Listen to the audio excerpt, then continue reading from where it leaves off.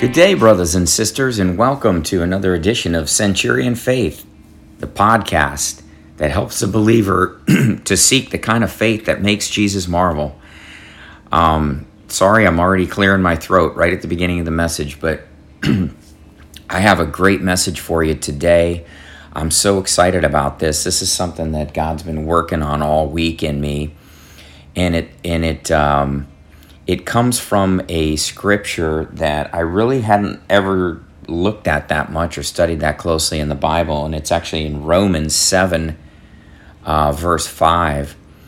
And the title of my message today is based on that, and the title is, We Were, this is past tense, we were in the flesh. We were in the flesh. Key word in that name is were. We're no longer in the flesh, we're in the spirit. I'm going to take you back to the beginning of Jesus' ministry when he goes out, and in the 4th chapter of John, he runs into a woman at a well as he cuts through Samaria, the Samaritan woman at the well, and he has a one-on-one encounter with her, and she perceives that he's a man of God because he proceeds to tell her that she's been married 5 times and now she's shacking up with a 6th guy and it's not even her husband. So he basically tells her about all of this, the sin in her life, and yet he's spending time with her, something that no other Jew would do, spend time with a Samaritan, let alone a woman. At that time, women were considered, lesser and not worthy of a man's time. So he broke 2 of the rules, which Jesus, he was a rule breaker. He smashed all the religious traditions and doctrines of men, and he just broke them down one by one. So in ministering to this woman, she perceives that he's a prophet, that he's a holy man. She doesn't know yet that he's the Son of God, but she does figure that out. But she asks him the question that we often get asked as Spirit-filled believers. When people perceive Jesus in us, they will always ask, or often ask, the question, where do you go to church? And she kind of asked that question when she asked, where do you worship? I heard that, our forefathers, they used to worship up over on that mountain. And so she pointed to a mountain. And she said, we heard that you Jews, you go to Jerusalem to worship. So, where do you go to worship?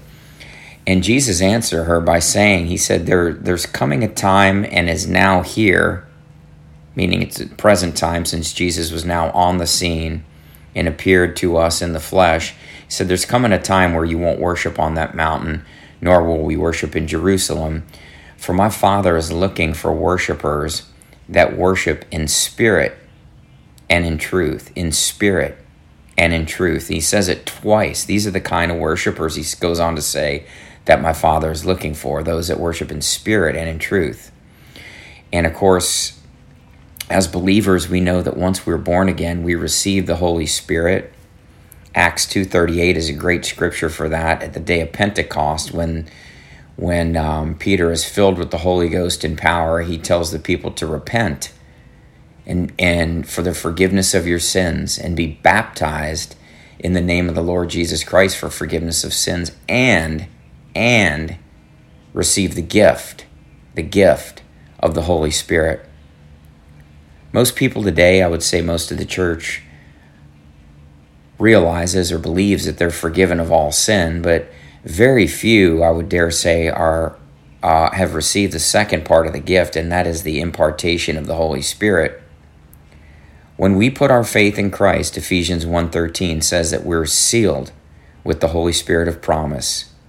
1 Corinthians 6:17 says, he that is joined with the Lord is one spirit with him. When we put our faith in Christ, the Holy Spirit seals our spirit. It's vacuum-packed, and nothing can penetrate it. No devil in hell, no sin, no nothing can penetrate your born-again spirit. So as believers today, God is waking us to the reality that we are spirit beings having a flesh experience. Most people think that they are flesh beings having a spiritual experience. They have it backwards. The Bible says, walk in the Spirit, and you won't fulfill the lusts of the flesh. That's Galatians 5:16.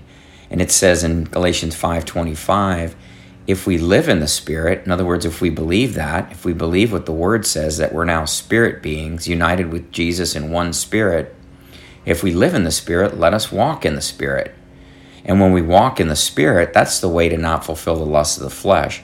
And your flesh is simply this. Your flesh, we're three parts. We're created in God's image, and He is a triune God. And so, since we are created in His image, we are spirit, soul, and body. The spirit of us is the part that got born again. Our soul, which is our will, our mind, our imagination, our memory, what we call our mind or our soul, is the second part of us. And then we have a body. We have this flesh suit that we're trapped in. We're three parts. But the spirit, the part of us, the 1/3 of us, that's been sealed by the Holy Spirit of promise, is the part of us that God communes with. So 1/3 of you could say, is wall-to-wall Holy Ghost. So that's the part God wants us to walk in. And I'm gonna prove this today. One of my key scriptures that I've been preaching in the prisons for over a decade is 2 Corinthians 5:16. Everybody hammers 5:17, but 5:16 has become a signature scripture for my ministry. And it says this. It says, from now on, in other words, from now on, right now, from now on, we regard no man according to his flesh. Even though we regarded Christ that way, to his flesh, right? We do so no more. And then it goes on to say, if any man be in Christ, in other words, united with Christ in spirit, if any man be in Christ, he is a new creation. Old things have passed away, like your flesh. It was crucified.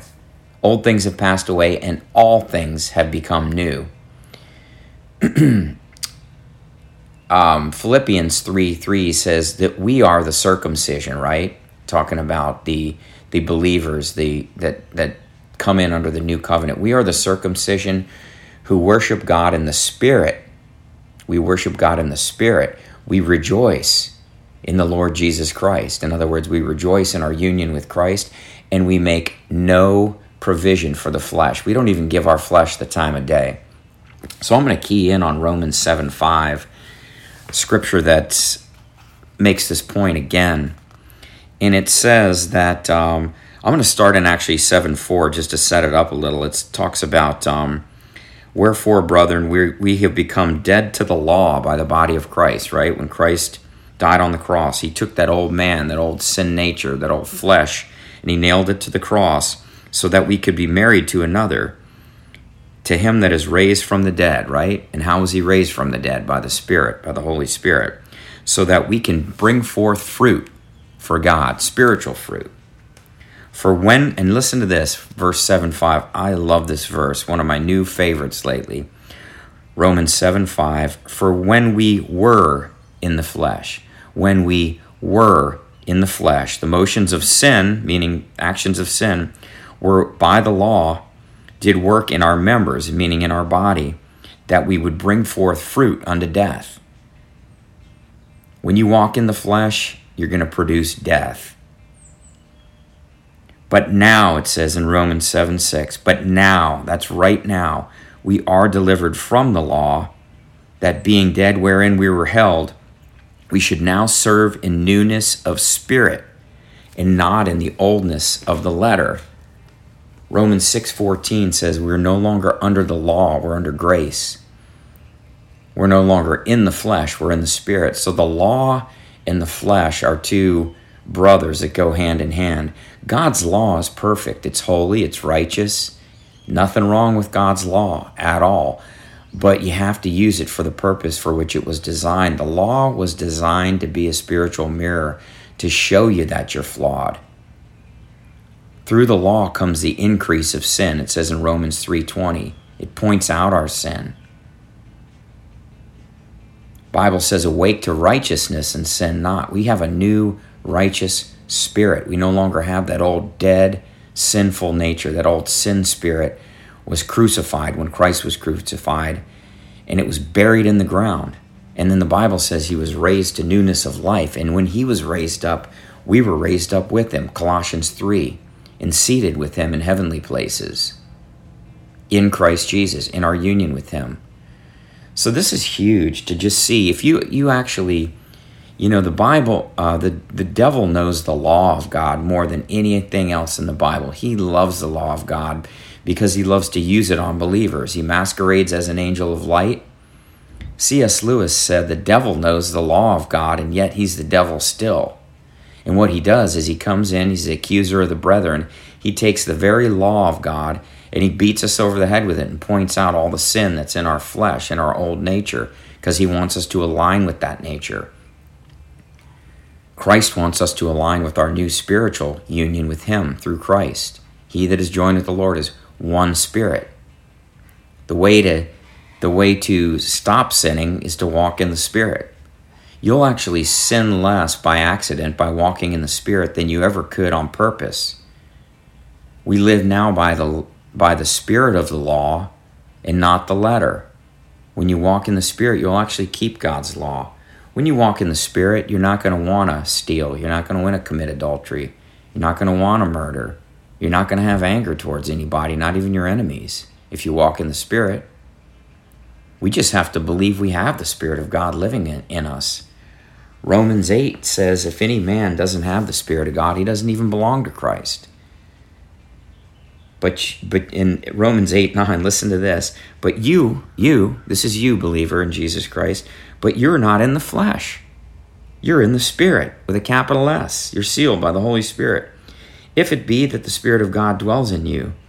And if any man doesn't have the Spirit of Christ, he is none of his, meaning he doesn't even belong to Jesus. But if Christ be in you, your body is dead because of sin, but your spirit is life because of righteousness. And if the Spirit that raised up Jesus Christ from the dead dwells in you, he that raised up Christ from the dead will also quicken your mortal body by his Spirit that dwells in you, in your spirit. He will quicken or energize your little born-again spirit with the Holy Spirit. He sealed you like a baby is sealed in the mother's womb, is sealed in the sack. Nothing can penetrate. You're safe. You're sealed in the Holy Spirit. He set his seal on us, the Bible says. He shed his love abroad in our heart through the Holy Spirit who he's given us, Romans 5:5. Brothers and sisters, we just need to see ourselves the way God tells us to see ourselves.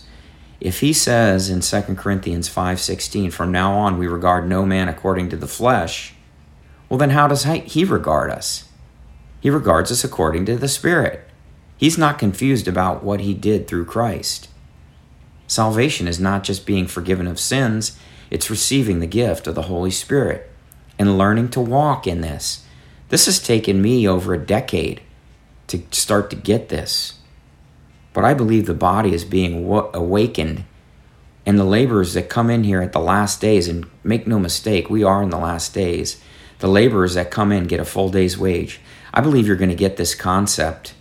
The Holy Spirit's going to quicken it to you, and you're going to be able to walk in the Spirit today like you never have before, and people will see Christ in you. Colossians 1:27 says it's Christ in you, the hope of glory. Romans 8, I believe it's 20 through 23, says all of creation groans in anticipation of the sons of God to be revealed. Romans 8:19, the expectation of the creation waits for the manifestation of the sons of God. When are people going to rise up and walk in the Spirit like God says we should? When are we going to see ourselves as spiritually united with Christ in one Spirit, sealed? Amazing. Romans 6:14 says that we are no longer under the law, but we're under grace. In the same way that the flesh and the law work together to condemn us, to bring us to the end of ourselves, in the same way, grace and the Spirit of God, which is the Spirit of grace, is how we walk today. Grace is God's riches at Christ's expense. Or as Reverend Fred always says, God's righteousness at Christ's expense. You have been made right by the finished work of Jesus Christ. His shed blood has cleansed you from all sins. He not only took your sins, past, present, and future, on the cross 2,000 years ago. By the way, 2,000 years ago, all your sins were future sins. So yes, he does forgive future sins, ones you haven't committed yet. But what he did also is he nailed the sin factory that produced the sin. He nailed it to the cross and he buried it in the ground. And when he was raised up in his glorified body by the Spirit of God, we too were raised up with him, the Bible says. This is how he sees us now. He sees us united with Christ in one spirit. You are now a spiritual being. You are now capable of walking in the Spirit. When the flesh and the law get together, you combine those two words, flesh and law, you get the word flaw. So if you look at yourself and you say, I'm so flawed, that's because you're looking at your flesh. You're carnally minded, it says in Romans 8:6. Carnal means of the flesh. That's what that word means, is fleshly. So if you're carnal minded, you're a meathead. Don't be a meathead. 1 John 4:4 says, greater is he that is in me than he that is in the world. Talking about the Spirit of God, the Spirit of grace. Walk in the Spirit and you'll walk in grace today. Walk in the Spirit and people will see Jesus in you. I love you and I hope you have a great day. I want to thank you for listening to this podcast. And if you've been blessed by it, I want to take a minute today to ask you to share it with a friend, to post it on social media. Don't be ashamed of the gospel of Jesus Christ, for it is the power of God unto salvation for everyone who believes. The gospel is the power. Share this word with a friend. Amen.